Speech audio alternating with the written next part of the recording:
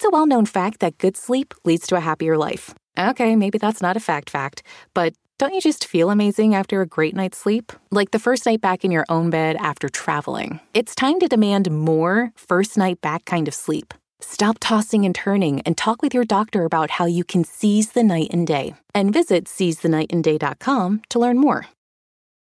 Sure, we have 30 seconds to tell you that drivers who switch to Progressive could save big. But then what? Well, radio has been called theater of the mind, so let's tell a story with sound effects.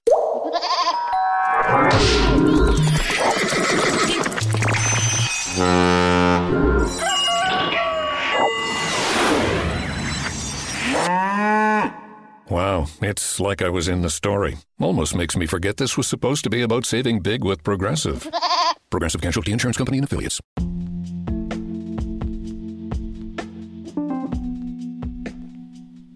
I'm a big fan of stand-up comedy, and I think this is a unique slant on stand-up comedy, a combination of sex ed and stand-up comedy.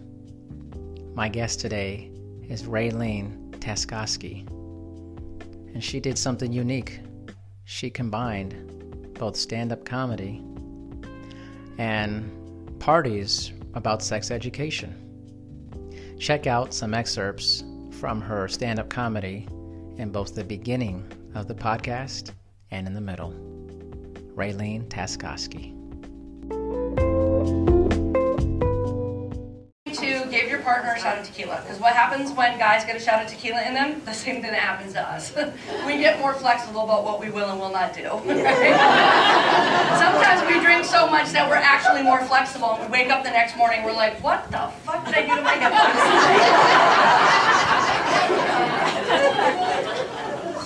So you're going to give him the shot of tequila, and when he gets all loosey goosey, you're going to go ahead and hand him the blindfold and say, honey, if you put this blindfold on and hold out your hands, I will put my boobies right in your hands. And he's going to be like, boobies! So be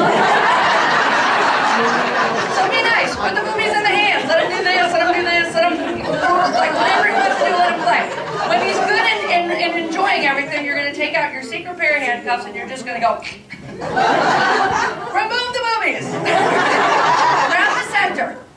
They're going to panic for a moment because they don't know what just happened. They are now blindfolded and handcuffed. All right, so then you take your tickle whip, you're like, shh.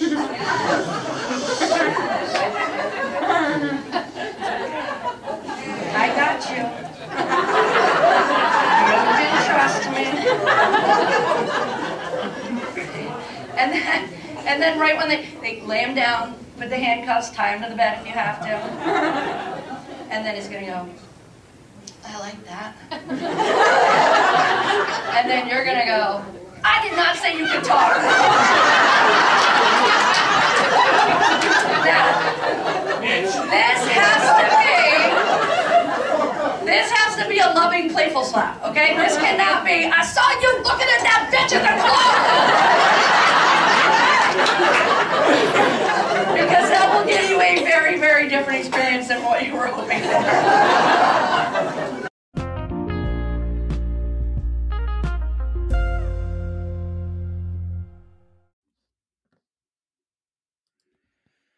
Okay, Raylene, well, I'm pretty pumped to have you on. I saw your profile on Spot a Guest, which is where I go on there here and there, and I really get a sense of who I like to pick out people.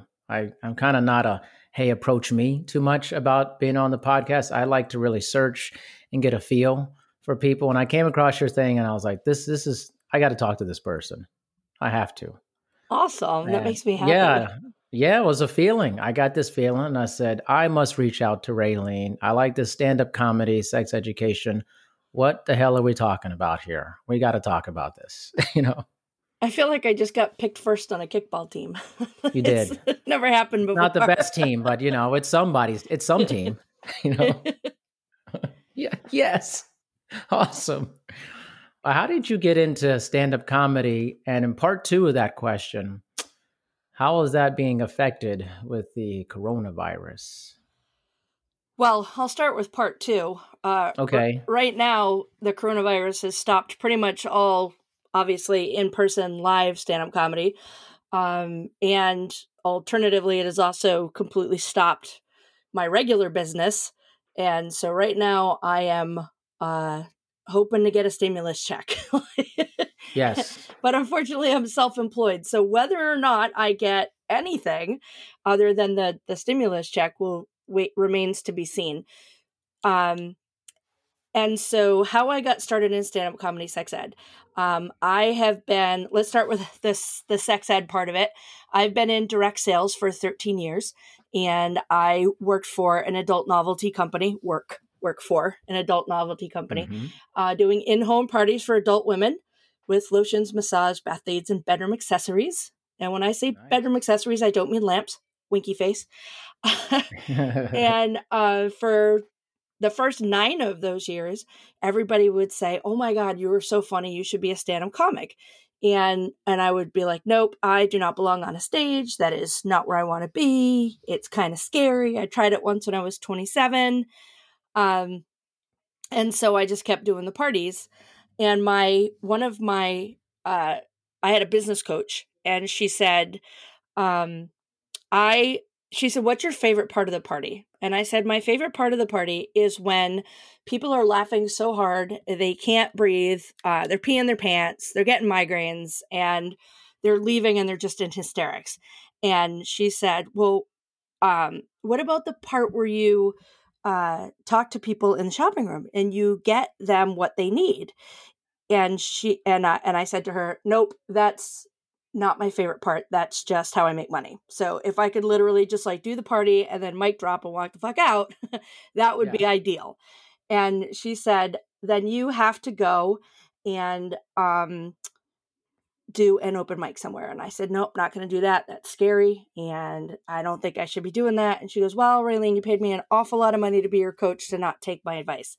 So I went out and I did my first open mic, and I did it Facebook Live just to prove that I knew what I was talking about and I was not supposed to be on a stage. And I had 1,200 views before I even got home that night, and 7,500 views within a week of people sharing my 5-minute open mic. And I booked 2 shows from there. And I was like, "Oh, okay, I guess I'm a comedian now." And so I started doing the comedy, but one thing that is very true about comedy is comedy does not pay. So unless you are making a ton of money, or unless you're like super famous, you're not making any money doing comedy. But selling sex toys pays very, very well.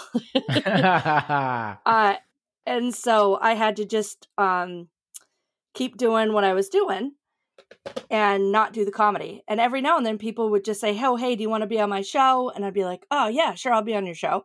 But like I'd get paid $50 to do a Friday night show when I could be making $350 doing an adult novelty party. Yeah. And so I really was just not doing it. And then one day I was super just stressed out about money, like no matter what. If you're self-employed, there are days that you're stressed about money. And I was having trouble sleeping. And I have a rule where if I can't sleep for more than what feels like 15 minutes to a half an hour, I'll just get up. I'm not going to toss and turn all night long. I'll just get up, go read a book, do something, watch TV. And so I got up, and the first book I grabbed was "You're a Badass at Making Money" by Jen Sincero. And I picked it up and I sat down on my chair and I opened it. And before I even got past the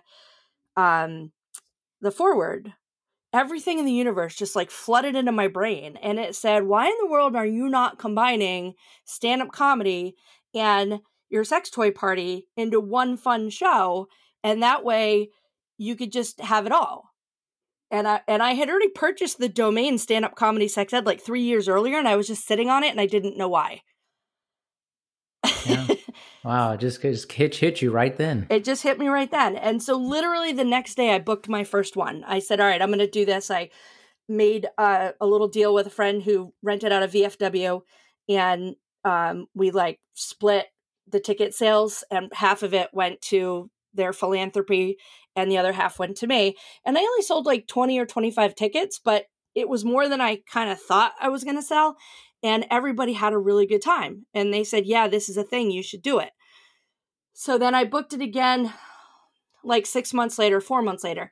And this time I had 90 people come. And all the people who were at the first one came to the second one. And I was like, this is crazy. And again, and that time I charged more and I made more. It was awesome. And then I did it again and I sold out a theater of 85. And then I did it again a couple weeks ago and I sold out a theater of 120. Oh man, awesome. And everybody is loving it because I'm taking that same information that I share at the in-home parties but I'm doing it for couples. And so it's girls' nights and it's couples and it's bachelorettes parties and stuff like that. And the information that is so important that we only share with the women is now being shared with the women and the men. And it's really awesome, the feedback that I'm getting from it. That's wonderful. I mean, it sounds like an interesting arc to a career and what you're doing. And I'm fascinated how people kind of move into the things that they get into. I always think the best things are unexpected in life in many ways. Yeah. You know, you're just reading a book, you're like, can't sleep. And all of a sudden, boom, that thing comes down and there you go. It was just so ridiculous how it happened that I was like, yep, that's the next step. It was just so intuitive in that moment where everything just hit me. It was almost like God put up a sign that said, here's your next path. You know, sometimes you're just like, all right, where the hell am I supposed to go? And you really wish there was like a GPS. In this instant, it literally felt like a GPS system just was like, bing, take a right now. And I did. And it's been really fun. What was the voice on the GPS? What did it sound like? I wish I could. I don't know. It was just those GPSs back in the day. Oh, you had like a British lady or something. Mine's British. I have a British lady. I love it. I'm obsessed with all things British. I don't know if it's it's got to be accidental, but pretty much every book I listen to on Audible. Not the business books, but the other ones, they're always with an English background, you know, the person speaking narrator. Right now I'm obsessed with Outlander, the books and the series. And so really? I'm like, Outlander? Outlander. Yeah. Both of them. I'm going back and forth between the books and I had asked all my friends on Facebook. I said, should I watch this? And everybody was like, yes, oh my God, yes, oh my God, oh my God, yes. And then the other half were saying, read the books first. And so that's the same way I did Game of Thrones too. I read the books while I was watching the show. Sometimes it helps me because I'm a skimmer when I read. And so it's hard for me to keep characters unless they really fully develop a character and I know who that character is. All the sub characters, I can't keep track of them. So reading helps me figure out a character, and then seeing them on TV or on the show will give me a face to go with the name and the character development. So I did it with that. I did it with Lord of the Rings. I did it with, Harry Potter was easy. Yeah, it was pretty easy. Yeah. And Outlander. Wow, that's crazy. Now, so did you consider yourself like pretty funny growing up? Or you're like, people thought that, you know, just like your personality is really funny. You're like, I remember I had like a few friends growing up where I was like, these people are hilarious. Like they could be in comedy. Like they're just naturally funny. Did you consider yourself to be like that? Yes, I did. Other people just thought I was weird. Oh, okay. But I have always known I was funny. Whenever anybody says, like, what are your 3 things? You know, what are 3 things that everybody should know about you? You know, I'm always like smart, funny, and I don't know, pick one. Like I've got nothing after smart and funny. And even when I put it on Facebook one time, I was like, all right, listen, I'm not trying to be egotistical, but I have to fill out this form. Top 3 things about me. And I've got smart, funny, and what is the other one? And everybody was like, you're so confident. You're so this, you're that. I'm like, Jesus, you people don't know me at all. But it was cool to see what other people thought of me. Well, yeah, that could be funny or scary, I guess, you know. It could be. Yeah. That's funny. I just think laughter is so amazing. I enjoy laughing quite a bit. And I think stand-up comedy is such an interesting art form. it seems like you came to it later in life, but did you ever watch any stand-up comics that you really liked growing up, or now? Who do you listen to or watch? Oh yeah, I've always been obsessed with comedy. Remember, I did say I tried it once when I was 27. Yes. I I hear people say this all the time. They're like, I'm so funny, I should be a stand-up comic. And I'm like, get on stage with a microphone and then tell me that. Like, Right. and then so I would joke around when I was doing the parties, people say, you're a stand-up comic. I'm like, no, I'm a sit-down comic. Like, I can sit down here all night long with you guys and make you laugh until you pee. But as soon as you hand me a microphone, I'm like, So that is very difficult to overcome. I forgot the question now. Sorry. That's okay. It's okay. I'm asking. I'm like boom, boom, boom, hitting with a couple questions here and there. Like who did you do? You watch anybody? Like you're inspired by any other comedians? I love. I really wish I could remember her dang name. All right. Well, let's start with Fluffy. Okay. Gabriel Iglesias, one of my favorite comedians. Yes. Since he was first known on Comedy Central. And my daughter got us tickets to go see him 2 years ago in Boston, and it was the best. It was the best. And it must have been more than 2 years ago because it was before I started comedy. So it would have been 4 or 5 years ago. And he did his show, but then he stayed, and he was basically using us as an open mic. And okay. I didn't realize that afterwards they were like, hey, Fluffy, you got to let these people go because like the parking garages are going to close soon. And he's like, oh, I'm sorry. He goes, I was just trying out some new material on you guys. And I was like, oh, well, that's why it started just kind of being instead of like super tight. Yeah. But then when I became a comedian, I was like, yeah, that's exactly what I do too. Because I hate open mics, but I love having a captive audience. There was a female comedian and she had a mental breakdown and then she came back. Oh. And I cannot remember her name. I can see her face clear as day and I can't remember her name, but I always really loved her.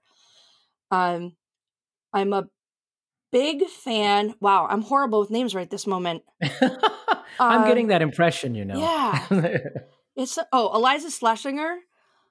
She's a lot younger than me, but from the first time I ever heard her comedy is just so smart and tight and well written.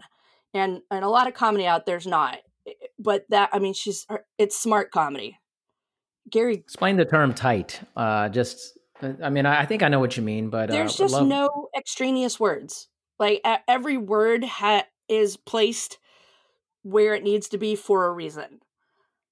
Where like a lot of comedians are still, me especially, very wordy, trying to get to the point.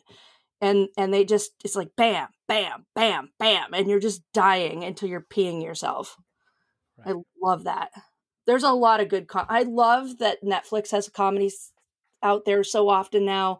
It's true. Because there's always somebody new to you, Yes. These people have been working their asses off forever. And then all of a sudden they just become part of what you can see. I'm obsessed.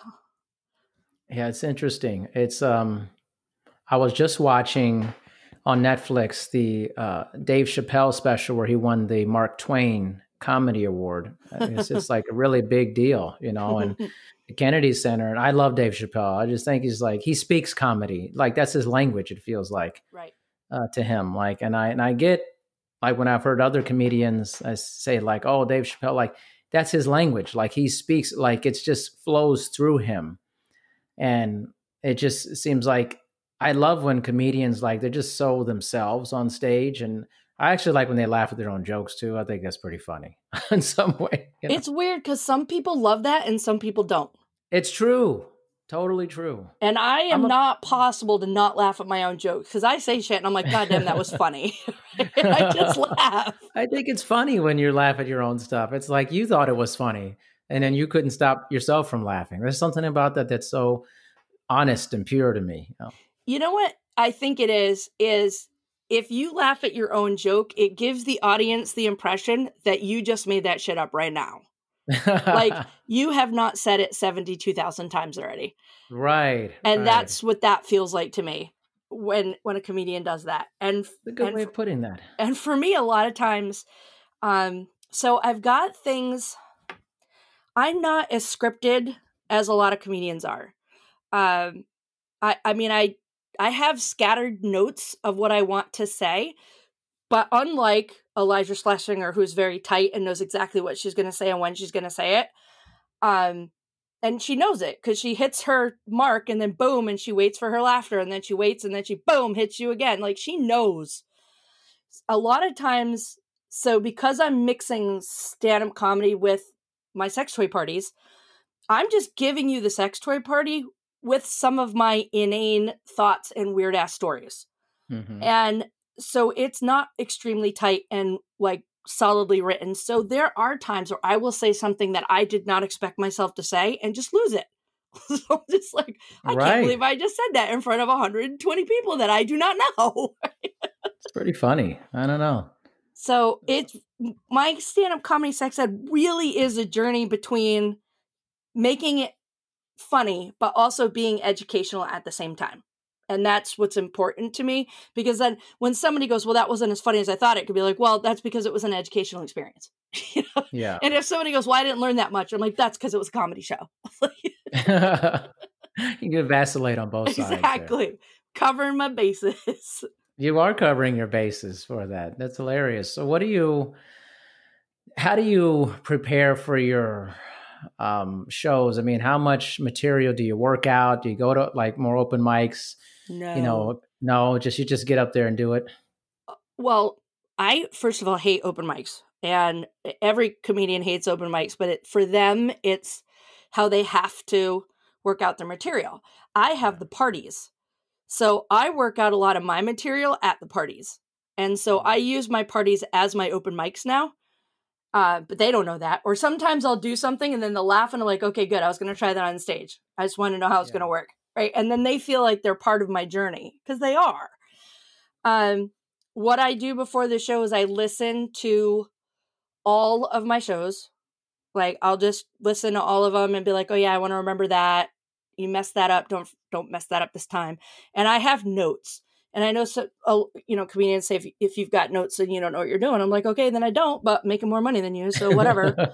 I mean, I do pretty good doing the shows because I'm not doing a party, but I'm still doing the same. And people are buying the tickets to the shows. It's not like I'm doing a free show at the bar and getting $50. Right. I'm really making money at these shows because I'm doing the two things together. But there's a lot of it is freestyle where I basically just write the notes. Like, I'll write the word, Spanx, lube, hairdresser, like just those things.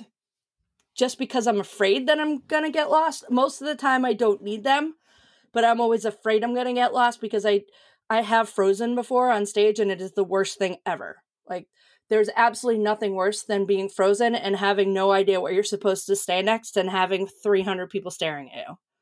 Yeah. Yeah. And some people just ride that off and start doing crowd work or whatever. And I haven't, I don't know if I don't have it in me or if I just haven't been doing it long enough to be able to do that. But if I freeze, I'm frozen.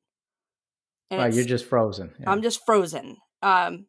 I did freeze one time. I was at Zany's in Nashville, and I was on a work trip through my company, and there were 68 people in the audience that day, and 58 of them were my friends.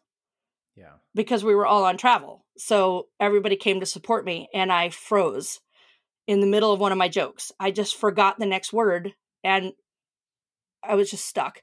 And one of my friends started an applause break, and they all applaud and cheered and screamed until I got my shit back together and I finished it.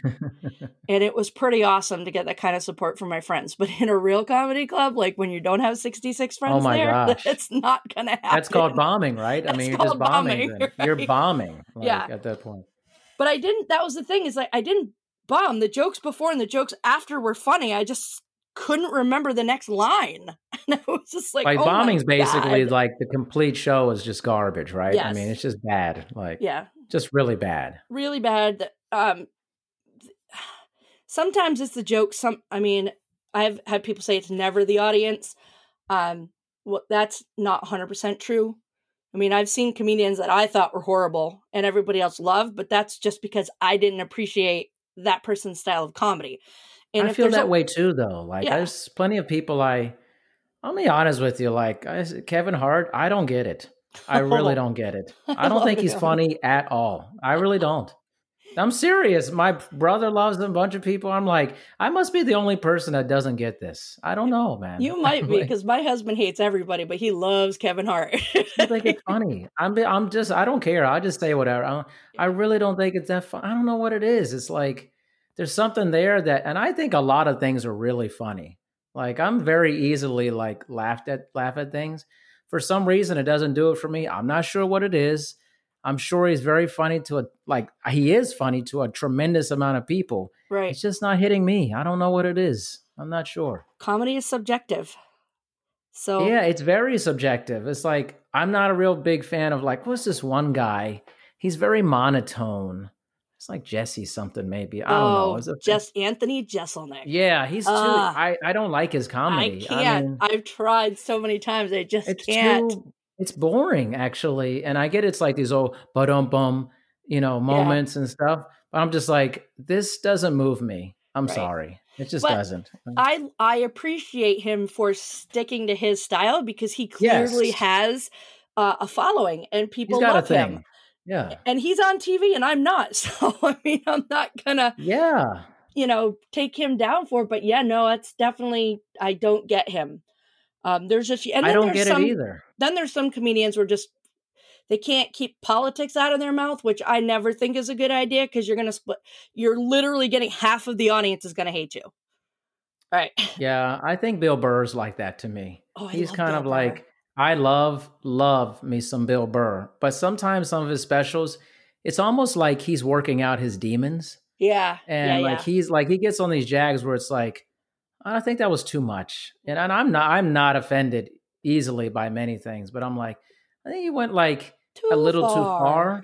And it wasn't like it was funny. It was like he meant that shit. Like he was like really angry for real. And I think he didn't know how to bring it back. I mean, I'm not a comedian. How would I know? I'm just saying how I perceived it. I think it's hilarious, but I'm like, is he going through a crisis? Like, and he doesn't know when to like stop being angry about it.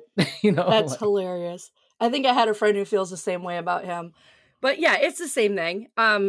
There's things like I love Ali Wong, but there's also hilarious. Yeah. A lot of moments where I'm like, too far. That was, you went from funny to vulgar. And for someone who talks about sex for a living, I've got a pretty wide berth on what I think is vulgar. And her and what's her name? The blonde. Jesus, I should have just made a list of comedians before I left the house today. Anyway, you're struggling with these names, Raylene. I always struggle with names. That's why I have notes on my comedy things, because when I lose something, I lose it. I think it could be age, could be Alzheimer's, could be I just don't care. You're like, I really don't care that much about these people. I can see her. She just had a baby. She's always obnoxious. Anyway. What is your whole take on like, I remember when I was growing up, I'm 41, about to be 42 next week. And I remember it was like, oh, women versus men comics, and that whole kind of stereotype that women weren't as funny as men. I remember that whole thing, like, and I was like, why is this a thing? Like, I don't understand why this is a thing. It's just people are funny or they're not, like, what's the big deal? Yeah. 100%. I find that very frustrating when people say that. It's ridiculous because women are absolutely funny. I just think that men are uncomfortable because our favorite target is them because they're I think if you talk about sex, if you talk about vaginas, if you talk about periods, you talk about menopause, you talk about blowjobs, it makes guys uncomfortable. And the thing is, those are things that are easy to be funny with. And that's one thing where I really do like Eliza Schlesinger, because she really does avoid all of those things. Although her last entire special was about her wedding. So it was very much female oriented. Amy Schumer is who I was thinking about before. Oh, Amy Just Schumer, yeah. sometimes I'm just like, too far. That one made me uncomfortable. Yeah, You yeah, know? I can see that. I And can it's see that. hard for me to be uncomfortable because I literally talk about sex for a living. I'm just kind of crazy. I don't that mind if way. people go too far. It's just like it feels like it's a real issue for them. You know, I'm just like, okay, you're putting your issue really far out there, like, and you're not bringing it back in a funny way. It's like you're just angry, you Right. know, like, or you just got. That's why I said the Bill Burr thing is like, okay, dude, if you got a problem with religion, you need to work that shit out instead of just working it out on people and like being angry at them. Like, Right. you know, like it's Right. not funny, you know, make it funny. Go too far and make it funny. And Right. then bring it back. Again, I'm not a comedian. What do I know? I'm just saying like my perception. I'm the audience member. It's what I think. You know? Right. And it's valid. Because, I mean, there's a lot of people who make fun of Christians, and there's a difference between making fun of them in a funny way and making fun of them in just a mean and rude way. Yeah. And, I mean, anytime anybody brings up Jesus, I'm just like, all right, where are we going with this? Right. Are we going to have fun, or are you about to insult the fuck out of me? Yeah, exactly. I don't mind, you know, like I'm a Christian and I love dirty humor. I love everything out there, but I'm just like, have fun with it. Don't like put out your problem with it, Right. you know, like, and then be mean about it. I'm like, save that for some other place. You know, people come on to laugh and stuff. They don't want to be like, I don't know. It's like insulted. Yeah. It's funny to like make jokes and race and this and that, but like, don't insult people, you know, like, and really mean it, you know, like. And that's the thing. When you feel like they mean it, they're like, okay, well, I mean, if you want to hate all Christians, then good luck, because we're still a big portion of a large portion of society. You know that what you're I mean? just It's insulting. Like, it's kind of like, and I know that some people like Dave Chappelle makes me, it's funny, but it's like, he's like all like, you know, the transgender people hate him and stuff like that, you know?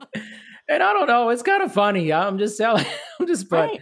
I know, but he kind of pulls it back. He's like, I know. And then he like pulls in a smart commentary about being black or about, you know, some other, you know, group of people that have been misunderstood and stuff. It's like, see, you're not the only ones, you know, like, you know, and I like that kind of smart, clever humor about it. Not just slamming, but like, hey, let me turn this around. Let me make you think about this too. Yeah. On a different level. That's incredible to me. Who is it? Somebody. I just watched a comedy recently, and it was either there's two comedians that look very similar. There's kind of middle-aged, overweight white guys, one of which never wears a shirt, and the other one my gosh. has a beard. And they're both on Netflix Jim right Gaffigan? now. No, he's not on Netflix. No, he's on Amazon Prime right now. Yeah. One of them is Brett or something. I hate that I cannot do this. Anyway. I'm going to remember this from this. I should have just made a list. Here's all the comedians that I know. He's probably going to ask me about them.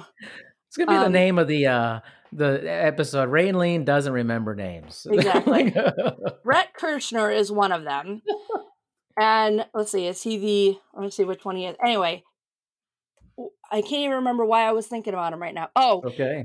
It was either him or the other guy. And apparently everybody in Alabama hates him because he insulted Alabama or Kentucky, like one of those. And he was so hysterical because he comes on and he's like, oh, I made this joke about Kentucky or Alabama, whichever one he goes, and everybody hates me. And he goes, I don't fucking care. And then he went on to make a bunch more jokes about why he hated them. Like, that's funny. That's actually funny. I will probably never be a comedian like that, but I thought it was hysterical. Yeah, that's the thing. I mean, I know a lot of people, but I just don't know their names. That's pretty funny, actually. That's even in real life. Like somebody will come out. And stuff? Yeah. Well, like customers, a lot of customers. I have a lot of friends on Facebook, and they remember me because I was the person in the front of the party, and because I'm all over social media. And then I meet them, and they're like, "Oh, Raylene, how's your grandkids? How's your new kitten? How's this? How's that?" I'm like, "Oh, great. Hey, how are you doing?" And then afterwards, my husband was like, "Who is that?" I'm like, "I have no idea. I could not tell you." And even if I remember them, and I'm like, "Oh, hey, how's your kids? How's this? How's that?" Somebody's like, "Well, why didn't you introduce me?" I'm just because I don't know their fucking name. So when I go to conferences for the company that I work for, my best friend, for the longest time, she would always say to me, "Why didn't you introduce me?" And I'm like, "Because I don't remember their name." And so now she purposely, when I'm start talking to somebody, she'll go, "Oh, hi, my name is Nikki." And then that person will introduce themselves, and now I know her name. So I literally have a wing woman with me now. Yep. And You then have like and assistants. I say the same thing every time. I'm like, "Oh, I'm sorry, I thought you two knew each other."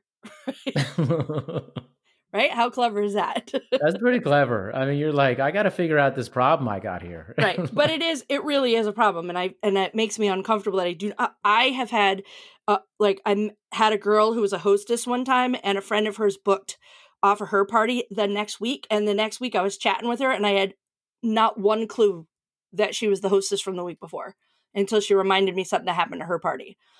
Yeah. And that's why I have notes. Well, it's like reminders, it's cues, right? It's kind of like, oh, I'm kind of thinking about, and it just pulls you back to that subject or whatever that you were talking about, right? Yep. Yeah. So It makes a lot of sense to me. I don't think it's a bad thing. Why is that such a bad thing? Is there like, there's a problem in comedy if you use notes or something? Like it's like you're not as good or something? There's I was watching one of those roast battles once, and Jimmy Carr had notes, and he got slammed for just having the notes. Like everybody just voted against him because he had notes. And I'm like, that's just not fair. Not everybody remembers everything, Yeah. like completely, it's, I don't know. I mean, maybe I guess that's the thing. It's been going on forever. Is that like a long-term thing in comedy? Yeah, I think you're supposed to use notes at open mics, and you're supposed to go unnoted if you're being paid. But people are just used to me having my notes now. But also because when I'm doing a comedy show versus when I'm doing a stand-up comedy show, those are two separate things. Yeah. But they work together. And so you're gonna get, if you go to just a regular comedy show, you're basically getting all of the jokes pulled out of my stand-up comedy show. And then when you go to my stand-up comedy sex ed show. So then when you go to the stand-up comedy sex ed show, you've probably heard the jokes before, but you haven't heard any of the subject matter that goes with all of the products. Because a lot of my jokes are based off of stuff that I wrote. I say wrote in quotes because I don't really write anything. But it was stuff that came out at parties. There's very few things that I have in my comedy that aren't part of the original thing. Like I see. It's just so weird. Everything for you is just like the creative process of having these parties is what creates your show? Yes. Interesting. And I had done a comedy show one night, and I was uncomfortable, and I was doing it and I was fine, but it didn't feel great to me. And then the next day I did a sex toy show, a regular party, and I was in my element, and I was joking with the girls and laughing and interacting and making stuff up. And I mean, they were crying. And I remember saying to them, I wish this is what it felt like when I was on stage. And they were like, no, that is what it is like. And I'm like, no, it's not. That's not what it feels like when I'm on stage. It feels different. And I think that was probably just about a month before I had that epiphany about why don't I just combine the two things I love. And then after my last show, I also had another smaller epiphany, and I'm going to have to get over it because the last show I was on a stage with a microphone versus being on the ground on the same level as my guests. And one of them, it was a black box theater. And the one when I was in the black box theater was quite possibly the best night of my entire life. I just felt it was amazing. And then the last one I was on the stage, and I felt uncomfortable the entire time. Afterwards, I got off stage. I told my husband, I'm like, that show was horrible. I hated it. I never want to do this again. And then I run out to the front so I can get my accolades because I'm words of affirmation. And everybody's like, you did such a great job. Oh my God, you're hilarious. And they're taking pictures and they're hugging. And the whole time I'm like, these bitches are lying to me. That was a horrible show. Well, then about a week later, when my videographer sent it to me, I watched it and I'm like, that show was hysterical. What was your problem? And I honestly think it's the stage.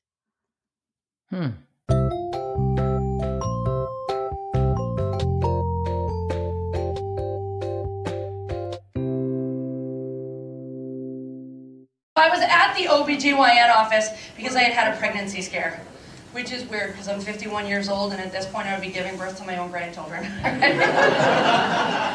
And the reason we had a pregnancy scare is because a condom broke.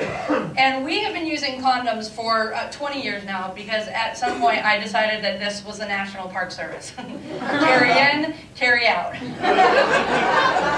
child left behind. And so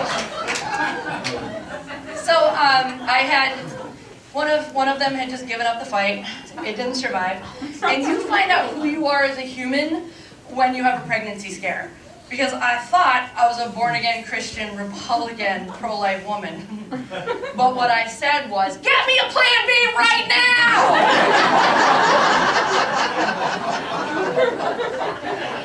So obviously I'm going to hell. But it turns out that I was not pregnant. I am going into menopause. And I know that in this room we've got women who are going into menopause, women who are in menopause, women who have gone through menopause. And so I'll share a little, here's how I think this goes. So all women are born with all of the eggs that they are ever going to have. They come with you as part of the set. And so they also come with a carrier, a maintenance person, if you will. We call her Aunt Flo. So when you reach the age that you are ready to procreate, Aunt Flo takes one of her lovely tended eggs and puts it in your uterus and says, go forth and procreate. But we're like 12. So we do not, in fact, go forth and procreate, and this makes her very mad. She's like, you are wasting that egg! And that's what she says. And on the outside, we're like, cut me off in traffic again, motherfucker!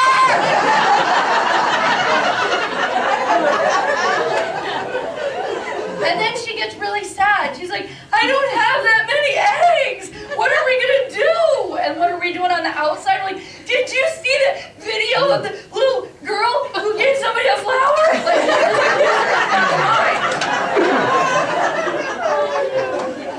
And this happens until you're like 47. And then at 47, Aunt Flo turns around and she looks and she goes, oh, we got a lot left over.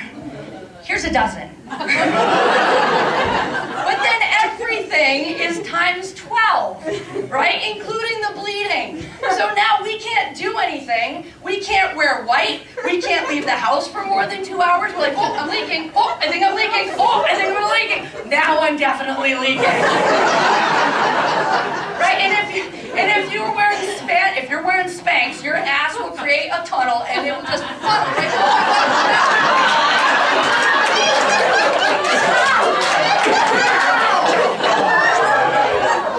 And you are angry, and you are sad, and you are hot. Why is it so hot in here? And then one day it's all over and you grow a beard.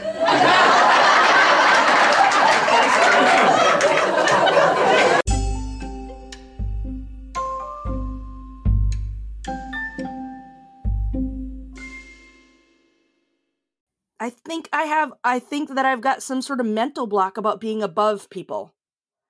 Interesting, because you're so used to being in these parties where you're right on their level. Yep. With them. And and that's why I think the black box theater went so well, is because I was at the same level or they were above me and they were looking down at me, which was fantastic. So that's the next thing I kind of have to overcome. But it was weird. I was very uncomfortable the whole time and I felt like I was just messing the whole thing up until a heckler started to really pester me. And I just said, you're going to have to shut the fuck up. And the audience went crazy and they were laughing and clapping and stomping their hand, and the person got embarrassed and left. And then from that moment on, it was smooth sailing for me. And it was just like, I kind of just took over my own body and made it happen. But yeah, I did notice that was a little bit weird. And I think that may be the problem from the very beginning, because I also did a comedy show a couple weeks ago where I was on the floor instead of on the stage and I killed it. Right. And so I think I'm going to have to do more stage stuff until I get over my literal stage fright. Man, that's crazy. Like the actual physical mechanics of the stage or the structure changes how you feel about it. Right. And I don't know why, but I'm glad that I acknowledge it. Yeah. Because now I can work on it. Well, what's the state of comedy from your point of view from here on out? I mean, I know like at some point things will move in a direction where we'll be getting back to some semblance of what we used to have, but where do you see it going for yourself and the industry at large? Well, it is scary right now because a lot of people that's their only income. That's right. I know a couple of people who are really, really hurting right now. But right now there's also a lot of people are doing Zoom comedy shows, which I don't feel like I would be successful at. I need the energy from the people in the room. It's also why I'm not doing Zoom parties with my adult novelty business. I feed off the energy. I think as soon as possible, shows will start popping up. People need to laugh. We love to laugh. We need to laugh. I've got to get my next one booked. I think I'll probably book it for September, end of September, beginning of October. But ideally, I'd like to start taking this show on the road. And I'd love to be able to do it for colleges because the sexual health knowledge, sex is always better talked about when there's laughter involved because it cuts down on the discomfort of the subject matter. And I'm trying to get into the college market because I do cover things like consent. I cover condoms, which a lot of people are just opposed to, which I do not understand. Wait a minute. Wait, back it up. Beep, beep, beep. Opposed to? What's the opposition? Well, the guys say that it doesn't feel as good. Okay. And I've told so many girls, you know what? It feels better than not having sex at all. Or I had a girl one time say to me, well, my boyfriend won't have sex with me with a condom on. And I said, oh, sweetheart. I said, why don't you just start masturbating in front of him? And within a few minutes, he will wear 2 condoms and a pretty big pink bow on the end of his penis if that's what you tell him to do. Right? But I'm like, give me a break, girlfriends. Nothing wrong with condoms. Keep yourself safe. And it's not even about disease anymore. It's not even about pregnancy anymore. It's about disease. But these kids didn't grow up in the AIDS epidemic, so they don't realize how prevalent all of those things still are. But I talk about how long it takes the average man to orgasm, how long it takes the average woman to orgasm. I talk about oral favors on both sides, masturbation sleeves, masturbating in general, toys not boys. Like, it's a really good thing that I love doing college parties because they may not understand all of it now, but I give them enough information so that they can ask questions later that they know are fair questions. A lot of girls don't even know what they're supposed to ask because they've never had any conversations with anybody. There's statistics that are important for colleges, like 43% of women enter college as virgins, and by the end of the freshman year, it's down to 22%. That's a lot of people. Yeah. That's 43%? Yeah. It's quite a bit. Yeah, people are not having sex as much as kids are not as much as everybody thinks they are. I think everybody thinks teenagers are just all over the place with that, Yeah, and I'd be willing to bet those numbers are probably changing each and every single year. But the reality is there should be education before there's sex so they understand. But some people if we don't talk about it, they won't do it. Yeah, Wrong. right. Wrong. Yeah, you know what you call parents who don't talk to their kids about sex? Grandparents. Yeah, right. Well, I was just talking to that lady before I had you on about the tremendous lack of sexual education for teenagers in the United States. I can't speak for other countries, obviously, but it's pretty bad, actually. Can you remember yours? Oh, there was no sex ed. Not good. I remember taking the class in high school and I remember this is a joke. What a joke, man. Yeah, it wasn't anything that was It doesn't teach you anything. It doesn't.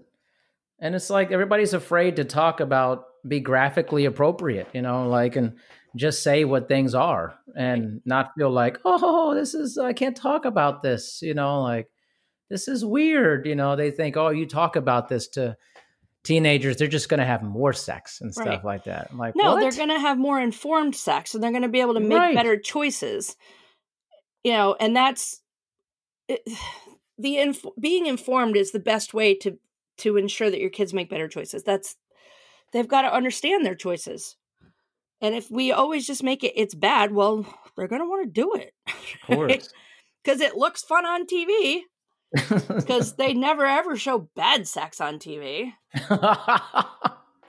Yeah, what does that ever happen in a show? Like, there's like never happens. Or like a movie, a show. It's like, it's not realistic. Right. And the beginning of Bachelorette Party or whatever that was, the female version of The Hangover, she had bad sex. But also there was no communication. So it was kind of half her fault. Right. You've got to be able to talk about it. And it's not awful. My favorite, there was a girl who came to one of my shows and she was there on a first date. She had brought a guy that she had I don't know if it was a first date, but it was within the first couple weeks of them dating. And after the show, she goes, we had such great conversations on the way back to, her place. She goes, of things that we never, ever would have talked about on the first date, or the first meeting or whatever. And she goes, and it was great. It just gave us a bouncing point to just talk about all the things that you talked about. And that's really the point. The point is for people to just talk about it. What did you think about what she said about that? Or, oh, well, that's what we did wrong last time. Or I've been thinking about that, but I didn't know how you feel about that. And so that gives them an hour and 15 minutes of comedy mixed in with real, actual sexual health knowledge that has been built over 13 years and 10,000 conversations with women. Yeah. What the hell is a masturbation sleeve, man? What is that? It's like it's the fleshlight, or like one of those things. Like, what is this? I'm thinking this is terrible. I'm like, masturbation sleeve is just like the sleeve that is worn in basketball games. Guys wear to keep their arm warm. No, it's just for your penis. Yeah, ours is called Get a Grip, but yeah, it's just a sleeve. Okay. There's that's one of the things that I love. That's the other thing that I think is funny about our show is I literally talk about sex, but there's at no point do I use any vulgarity or terms of vulgarity. Yeah. Like I use all proper body parts. I use all the proper names of everything. It's all oral favor, not blowjob. Masturbation sleeve, not what do they call? There's the one. What do they call it? I mean, what else could it be called? Oh, the pocket pussy. I hate that. What is this, man? I hate those words. It sounds pretty bad, actually. Yeah, but there's a lot of it. It is the most rated PG-13 show you can see within rated R subject matter. Yeah, and I'm very careful about making sure that I include the education, and I do talk about the different types of toys and how to use them. So like if you go to a toy store. You could buy a toy, but they're not really going to give you any instruction, on the best way to use the toy or to make sure that you use lubrication, make sure you clean the toys when you're done, all of that stuff. And I cover all of that in my stand-up comedy sex ed. It's really kind of What's fun. The most popular toy that people purchase? It depends. Well, I would say the Get a Grip masturbation sleeve. It's, out of the gate, most of the women are like, yeah, the women are like, here, one of those for him. And then the other one, it really depends. I've got two that have battling for number one. I've got one that's been number one battling. Yeah, well, one of them's newer than the other one. And since it came out, it's my number one. But of all time, I've got, there's it's called the Main Attraction. And it is a dual action toy that's designed to hit your G-spot. Okay. And then the second one it's a much smaller one, and it's called the Twilight Mood, and it actually folds in half so it can hit your G-spot and your clitoris at the same time, but it doesn't have the end part sticking out, so you can use it with your partner. So you can put it in and then wrap it around, and your partner can go underneath it, which will push it up. So one of them is to use by yourself or with a partner, and the other one it's for by yourself. Unless your partner wants to hold it, which is also cool. Wow, that's interesting. Today is all about sex with me, apparently. Yeah. So at least I'm like, did you also meet your other guest on Spot a Guest? I did. Did I? Yeah, I did. Does she have flaming red hair? I don't know if her head's. No, that's Lori Beth. Oh, okay, I know her. Yeah, okay. she's been on my show. Yeah, she went in hard. She's like, "Can I say what I want to say?" I was like, "Oh yeah, just." And it was a wild episode actually because we started talking about spanking and all this stuff and what she likes. It's crazy stuff, man. I was like, man, I don't. She gets into some crazy things. Hey, I mean, she's into a lot of crazy things, and I was like, wow, this is like polyamorous relationships. And I mean, I didn't know there was like these spanking tools that like had holes in them. Yeah. And all this stuff. And she just like her favorite, apparently. And man, she was just open. And you know what? I appreciate that. I appreciate the openness. Just like I told the lady before, her name's Jackie Oliver. And, I just appreciate when people are like, no, this is what it is. These are subjects we shouldn't be shying away from or go, right. Oh, we can't talk about that. It's just too, obscene or something. I'm like, what are you talking about? It's like an act that people do all the time. Right now, somebody's doing it right now. You know what I mean? Like, what's the problem here? As long as you've got two consenting adults and they both consent, mind your business about what they're doing. Yeah. Period. I mean, it's just not just, it's weird. It's like people are afraid to have the conversation. Right. Or it's like, in my experience, I grew up an athlete. I was a collegiate athlete. And my experience with like guys talking about it is like guys being real vulgar about it in a locker room. Right. And saying all these weird, crazy, outlandish things. And I always thought to myself, is this really happening? Or is this just like bravado? I never got into that. I was like, it's not my thing, man. Right. Like I'm all about having the conversation, but you don't need to lie about stuff, That's originally why I was a little bit nervous about doing stand-up comedy sex ed, because in the company that I'm in, art parties are for women only. So I've never had to deal with guys. And the only time I did was sometimes I would get a husband who was pissed off that he had to leave the house for the party. I'm like, oh, it's my house. I don't see why I have to leave. And I'm like, well, because it's a ladies only night. So goodbye. And then I had one guy once, it was the end of the party and he had come home and his girlfriend was like, could you help her carry her totes out to the car? He goes, I'm not touching that box of fucking dildos. And I said, it's a Rubbermaid tote, dude. Pick it up and put it in my fucking car. And he just stared at me and I was like, I'm not having this shit. So we get out to the car, he puts it in and he goes, just so you know, we don't need any of this shit. And he went to turn around and I said, dude, if your girlfriend brings home $200 worth of sex toys, you better listen to what she's saying. And he just walked away. And I'm not usually that confrontational about it, but every now and then a guy will just piss me off and I just want to be like, Row!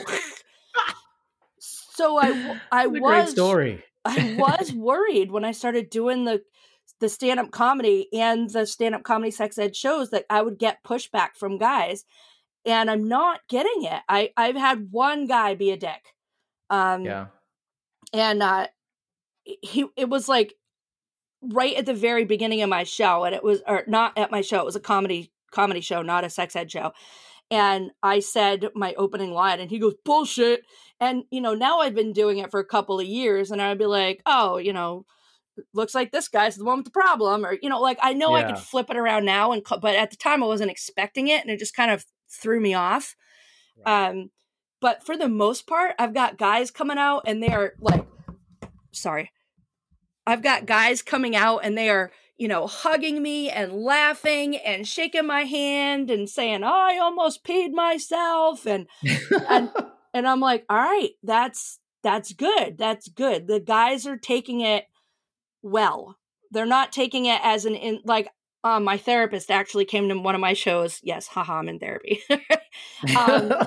And he said, I was there with my brother-in-law. We were just like, oh, this is going to be an hour and a half of her bashing men. And he goes, and it wasn't. He goes, it was a really good show. And I was like, I told you.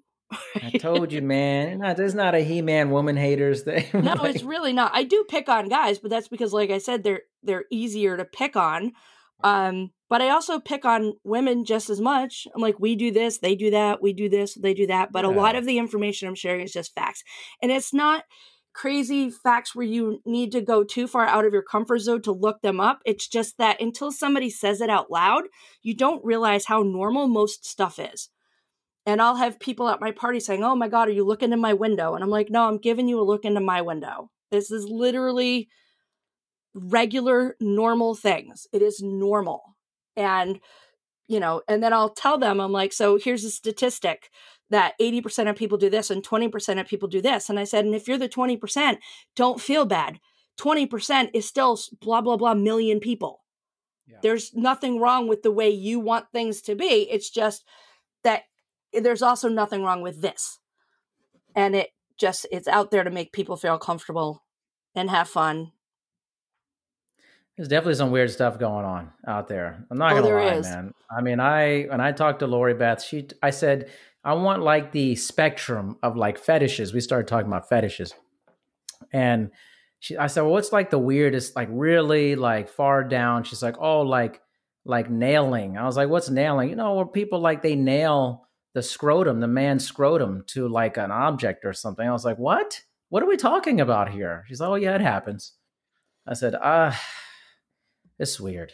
It is. Some stuff is weird, but like I said, two consenting somebody's adults. Doing it though. Yeah, I mean they're doing it. It's not something I'd be into, but I don't think so. But somebody asked me the other day, what is the weirdest?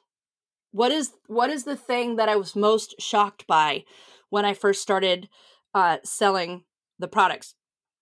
Because when I first started selling, I didn't own anything. No toys, no lubes, no heighteners, no cleaners, no lingerie, no nothing. I just recognized an opportunity to make money. This was like, I can go out and educate people and have it not feel creepy and uncomfortable. I can just make it funny. And he said, so what? I said, the first 3 months I walked around just going, oh my God, oh my God, oh my God. Like I had no idea how vanilla I was until I started doing this. And so for 3 months, I was just terribly shocked. And the thing that I have found that shocked me the most was how many people are swingers. Really? And who are swingers. Because it's never who you think it is. I agree with that. And sometimes it's exactly who you think it is, but sometimes it's not. Totally true. My wife, like, this was like maybe a year into our marriage, and she's like, you see those two old people right there? I'm like, what? She's like, they're swingers. I was like, no. She's like, oh, yeah, they're totally swinging. I've known them for a long time. They're totally into it. And I was like, are you serious? And it just, you would never think, you're right. It's like, how would you know? I don't know. It's weird. Yeah. That was the thing that I was most shocked by. And then on one of the podcasts I was on, they asked for questions, and somebody asked, if you enjoy pegging, does that make you gay? What the hell is that? What is pegging? I knew that was coming. Pegging is when a female partner uses a strap-on the male partner. Oh, I see. All right. And I said, no, the only thing that makes you gay is being gay. Enjoying anal penetration does not make you gay. That is where your prostate gland is. And whether or not it's a finger or a full-on toy, it does not make you gay to enjoy that. So I thought that was funny that somebody asked that question. I was like, was it a facetious question or are they serious? Like, do they really have questions about their partner? They have questions about their partner. That's crazy. Do you have any, like, what's the wildest story you've heard from somebody, like, while you're doing these? Or, I mean, just anything. I love stories, like crazy stuff. I don't know. I will say there was one party that I did where the husband came home halfway through the party, and I told him he could not stay. And he goes, well, I'm just going to the bedroom and I'm going to stay in the bedroom. And I'm like, well, that's where all my stuff is.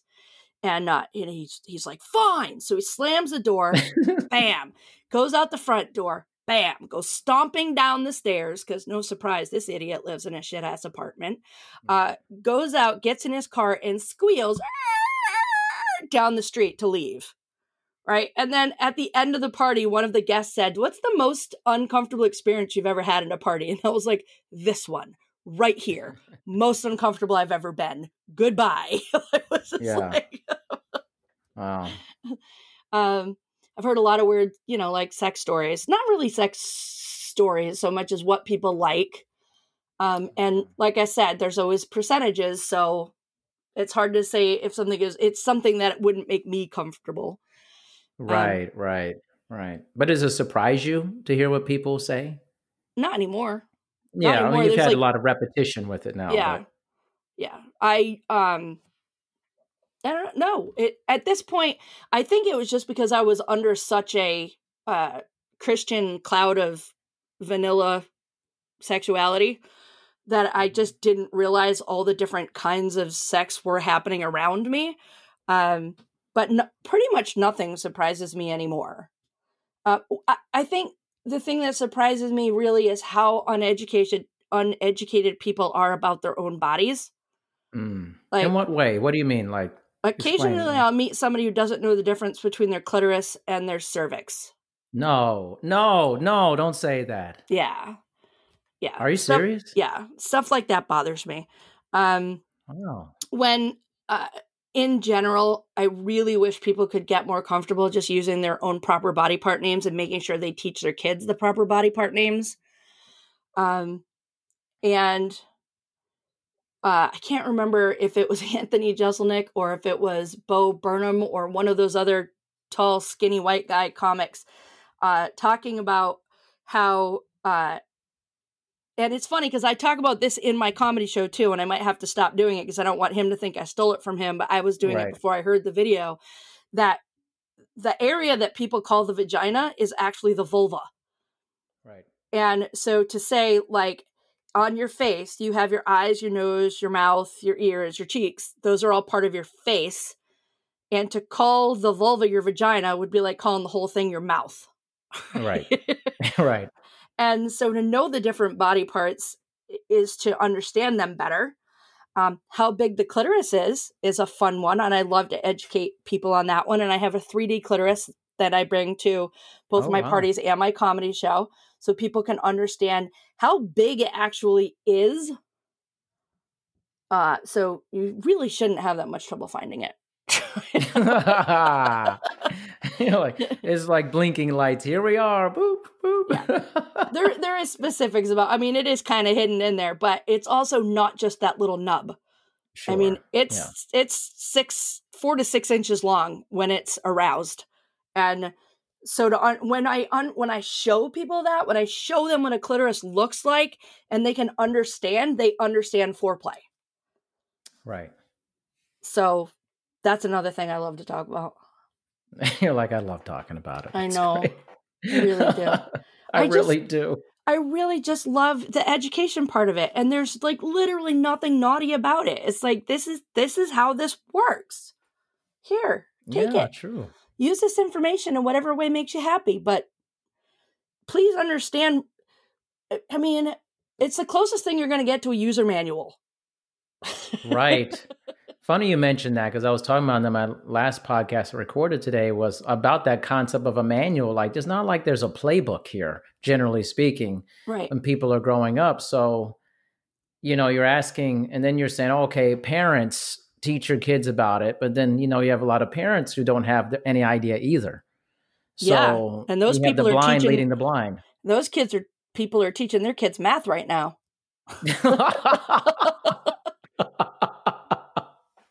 That would be the comedian part there, people. Yeah. Oh, you should be doing material on homeschooling. It's probably gold right now. I mean, geez.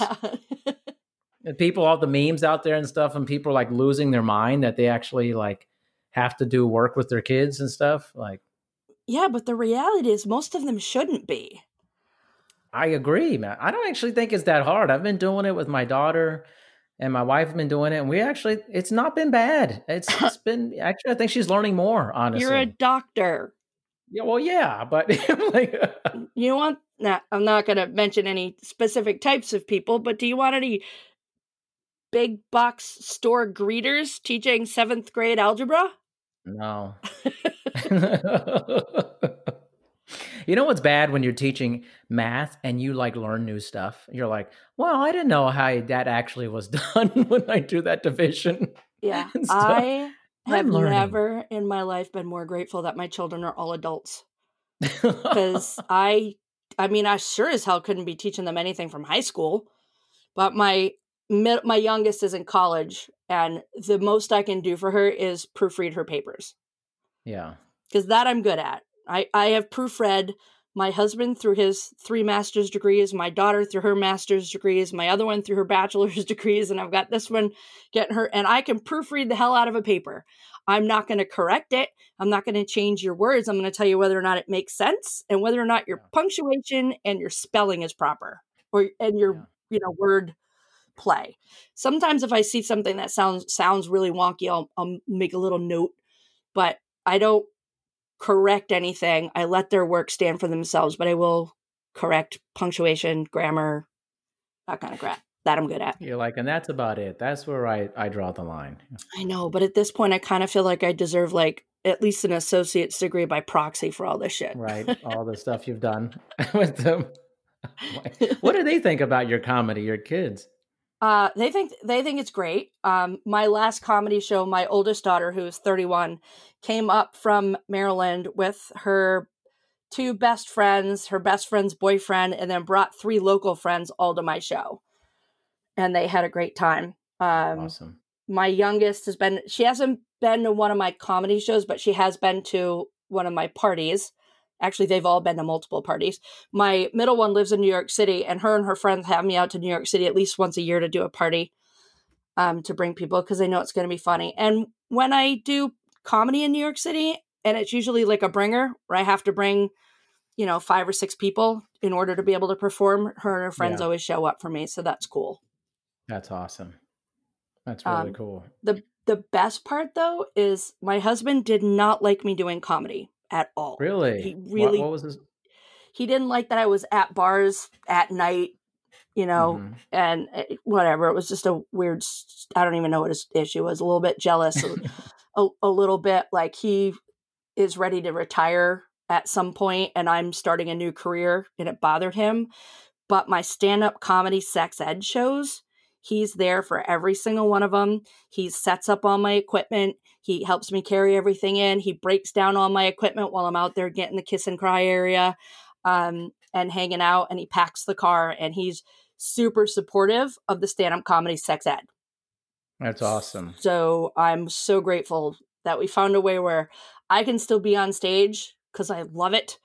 And he can be comfortable with me being on stage. That's fantastic. Yeah.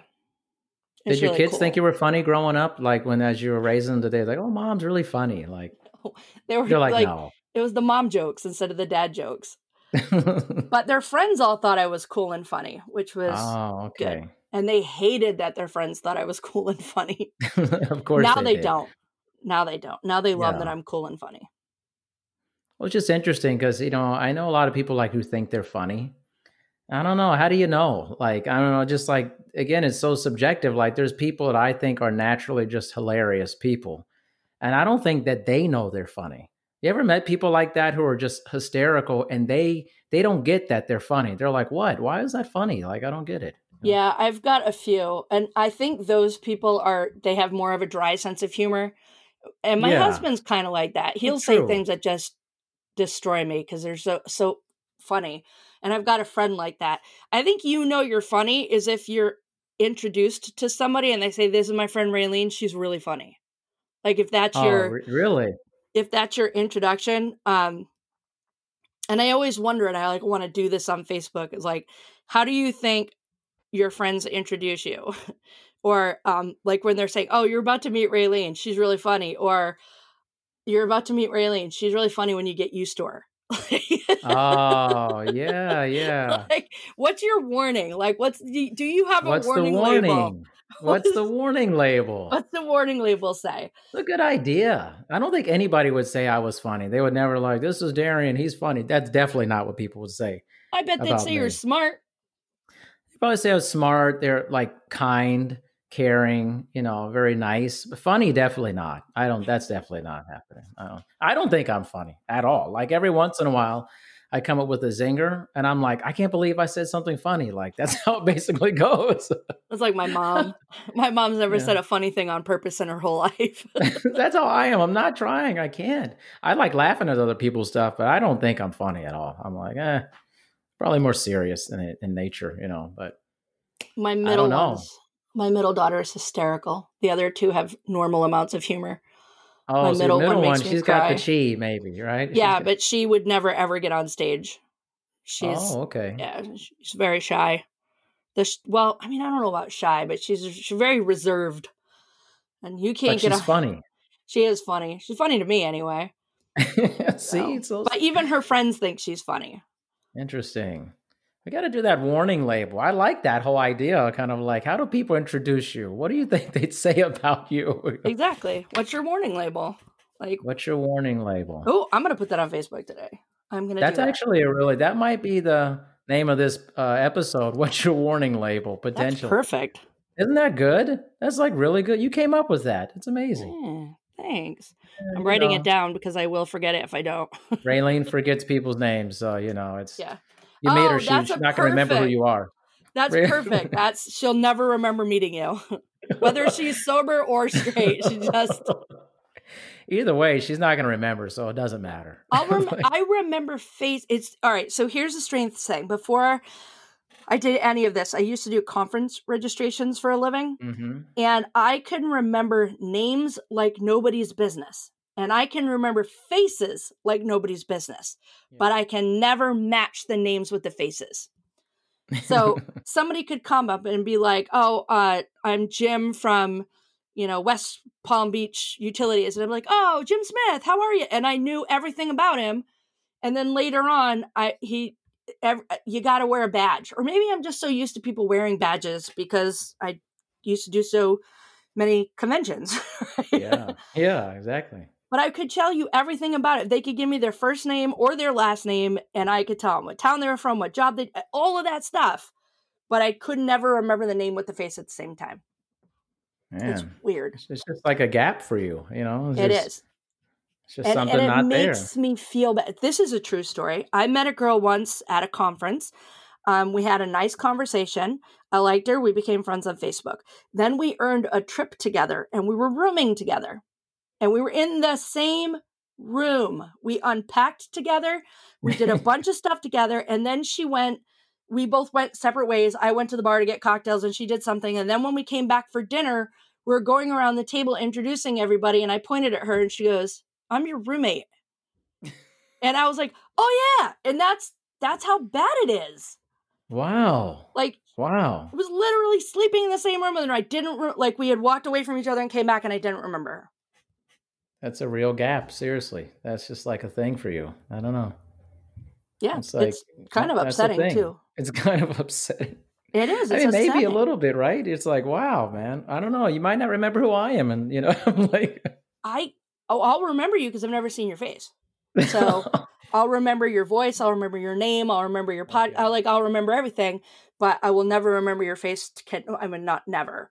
But it takes a while, which is weird because I get super mad when people don't remember me. It's like the opposite. You better remember who I am. Well, but also my name is Raylene Taskoski. Yeah, so it's pretty different. I'm pretty memorable. I think so. This is pretty memorable. Yeah. So I try not to get mad because I know it's stupid because I can't remember people and it drives me crazy. It's one of those things, but I'm like, at 51, I don't know that I'm going to be able to retrain my brain. There's just a lot of useless information in there. There's a lot of useless information. Do I really need to remember my phone number from when I was in kindergarten? No. No, definitely not. I would rather save it for somebody's name, but that's not an option. I think you're saving it for explaining the masturbation sleeve to people like me, apparently. They're really handy. They're fast too. They're fast. I tell the ladies, if you want to be over with it quick because you got shit to do, get yourself a sleeve, pop it on, boom, boom, boom, you're done. Like when you're on vacation to Disney and you want, you got the tickets to get in early, but he's like dry humping your leg in the morning. You just roll over and be like,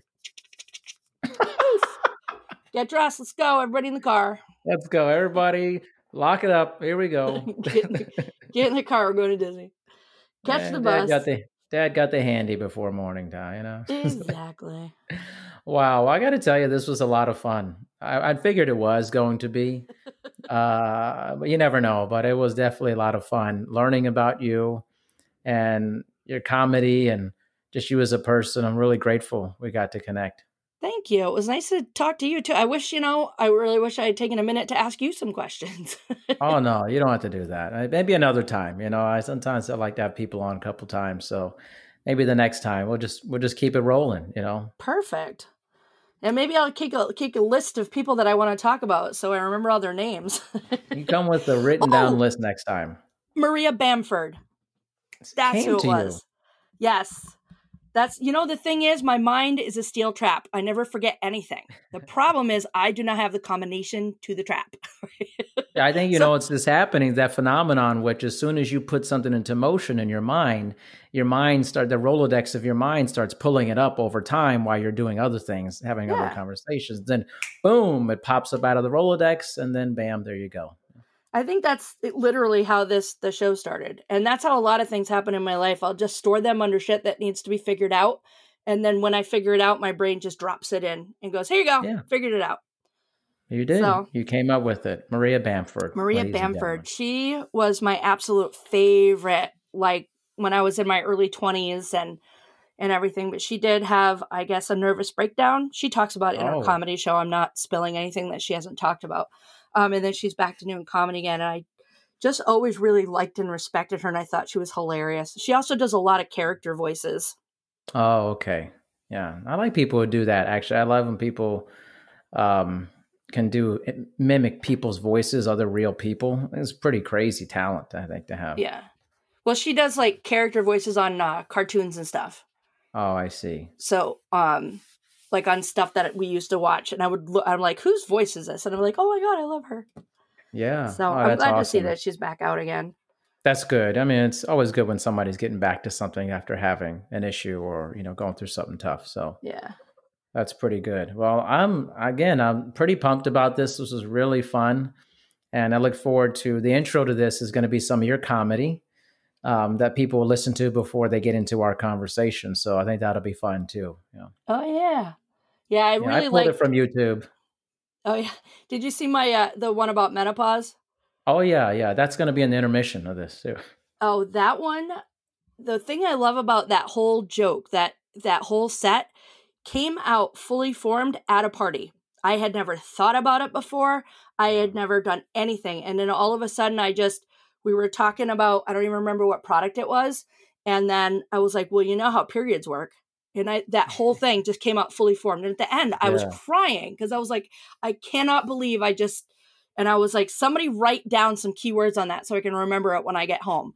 Yeah. And literally, that's how a lot of my jokes just fall out of my mouth. That's awesome.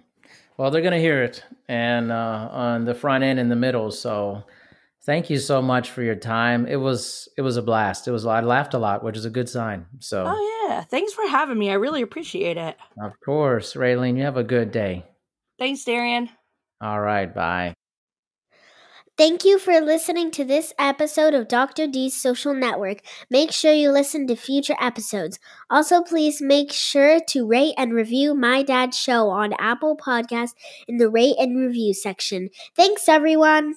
Wendy's new French toast sticks are so delicious, some are saying that they're better than their mom's breakfast. Excuse me. Did you just say Wendy's new French toast sticks are better than my breakfast? Mom, is that you? Answer the question. I said some people are saying that because they're so crispy on the outside and fluffy on the inside and perfect in every way. Uh-huh. And what do you think? I think it's time to tell people to choose wisely. Choose Wendy's new sweet and crispy home-style French toast sticks. That's still not an answer. At participating U.S. Wendy's during breakfast hours. From earaches to strep tests, visit MinuteClinic at CVS. See a provider, fill a prescription, and grab essentials. Or see us online with telehealth options. That's how healthier happens together. Services vary by location. Prescriptions can be obtained at pharmacy of choice. Visit MinuteClinic.com for details.